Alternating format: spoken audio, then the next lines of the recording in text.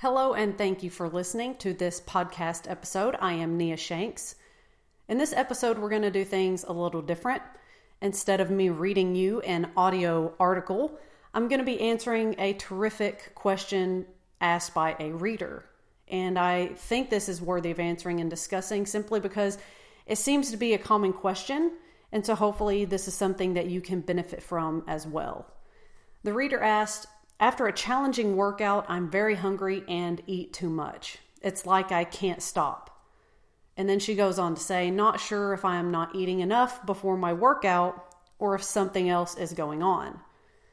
And then later in the email, she says, "I do always feel like a sugary dessert is what I deserve at the end of each meal, however." And she's trying to shift her focus from losing weight to simply gaining strength and overall fitness. Now, there's a lot to unpack here, and unfortunately, I can't give a simple answer to any of this stuff, simply because there isn't one answer that's going to work for every person. So what I can do is share some information that I've implemented personally that's helped me, because I've had some of these issues as well, and some things that have helped other clients that I've worked with in the past. So let's kind of take these things one by one and address each individually. So what I would propose is, this reader says that after a challenging workout, she's very hungry and she tends to eat too much. It's like she can't stop. And then she said, "Not sure if I'm not eating enough before my workout or if something else is going on." So let's tackle this first. And my question to this reader would be, what exactly are you doing now? What is your pre-workout nutrition like? And then what is your post-workout nutrition like? Because as she already asked, maybe I'm not eating enough before my workout. There is a possibility that this could be as simple as doing something different for your pre-workout meal. And something I would suggest trying is maybe having a pre-workout meal that's more filling and satiating. Maybe you can make sure that that meal is higher in protein and higher in fiber, because those foods are shown to increase satiety. So that is one thing you can try doing for the next couple weeks, is make sure that you eat plenty of protein and fiber with your pre-workout meal. Something like oatmeal and fruit with a protein shake if you want, which is actually my exact breakfast pretty much every morning of the week. Actually, I have oatmeal made with milk, and I put in a cup of blueberries and a banana, and then I have a protein shake with it. And if you don't like drinking protein shakes, you can actually mix in a scoop of unflavored protein powder directly into the oatmeal. That works well too. I just kind of got sick of the texture that the protein powder created, so I just drink a shake with it. So that gives you a lot of protein, a lot of fiber. It'll help keep you full, and that may simply be enough to help you not be as ravenous after you eat to where you feel like you can't stop eating. So that's one thing that you can try doing and just see how that works, see how you feel after. The other thing that this reader addressed, she said she always feels like a sugary dessert is what she deserves at the end of the meal. And my takeaway from this is that word deserve. I feel like I deserved this. I have earned this. And this is something I understand extremely well, because I have been caught in that mindset previously that certain foods, you have to earn them. You have to work hard to be able to enjoy them guilt-free. That that a workout is your currency to be able to eat that dessert, or it's penance for eating the dessert last night. And that's the language that I strongly, strongly encourage people to to start breaking away from, because it really gives you this bad relationship with food. And it also makes you feel terrible about yourself, because you're looking at a food and saying, did I earn the right to eat this?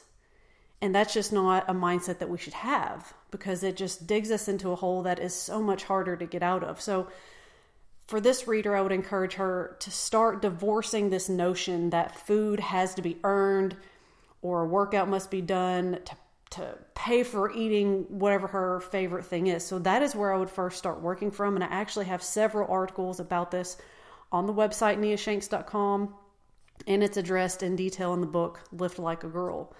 But really become aware of the labels that you attach to your food. Try to be as mindful as you can about it, and then slowly and surely you can start divorcing those labels of good and bad, and I deserve this and I've earned this, and you can remove that from your food, and it should hopefully help break some of those bonds that have formed between your mindset and food. Something else you can do, if you like enjoying something sugary after a meal, you like concluding your meals with something kind of dessert-ish, is, if that's something you want to enjoy it. Food is meant to be enjoyed. We need to make room for our favorite things. I would just simply say, can you control the portion? Can you try having something smaller and seeing if you can get the sugary satisfaction from that? Maybe it's just a really small fun-sized candy bar, or one of the little small ones you can get, or a cup of pudding or something. I don't know. This obviously depends on what tastes good in your mouth and what you like eating. But maybe you can try having something small and seeing if that is enough to satisfy that desire. And, something else that may be worth doing is, if you really want more help with this, if this feels like something you cannot get beyond on your own, there's nothing wrong. In fact, it could be the most helpful thing you do, is reach out to a qualified professional, like a registered dietitian, somebody who can work one-on-one with you, who can customize a plan for you, and you can share your feedback and your experiences, and this person can help you find out what works for you. So again, the main thing to take away here is, if you have some of these issues, you need to come up with a plan, come up with something different to implement than what you're doing now. And just say, what is something simple I can try first, and see if that can help me move in the direction I want to go. And if you feel like you're ravenous after your workouts, then one simple thing could be changing that meal you have before your workout, and see if making that more satiating is something that's a super simple fix that helps you feel like you don't want to overeat afterwards. Simple thing to do, very worth trying. And again, please work on changing the language you use to describe food and this feeling that you deserve it or need to earn it. Start breaking free from that. And finally, the other thing that she mentioned in this, I'm trying to shift my focus from losing weight to simply gaining strength and overall fitness. I think that is a damn worthy goal. I think it's especially important for women who have been brainwashed into thinking the only goal we can have with fitness and nutrition and working out is to lose weight and to change how we look.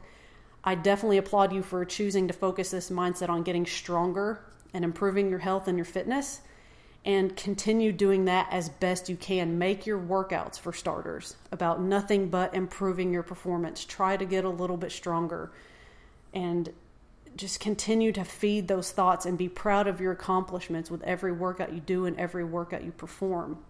And don't look at exercise as something that's about burning calories. Look at it as something that's an investment in self-care, something you do to make you feel great about yourself, something you do to improve your quality of life, and continue feeding these habits so you continue to move in the direction you want to go. And if I wasn't able to give a very specific answer, like I said, I apologize. It's just this stuff, there's a lot to unpack, and it can vary greatly from individual to individual. But don't ever be afraid to just stop and ask yourself, what is a simple change I can try implementing? And then do that and see if it works for you. See how you respond to it. See how you feel differently after implementing that change. And if things didn't work out the way you had hoped or expected, try something else. And then, of course, if you still feel stuck or like you're not making any progress, definitely consider reaching out to a qualified professional like a registered dietitian, so you can get a one-on-one plan created specifically for you and for your needs. I hope that was useful. Thank you so very much for listening to this podcast episode.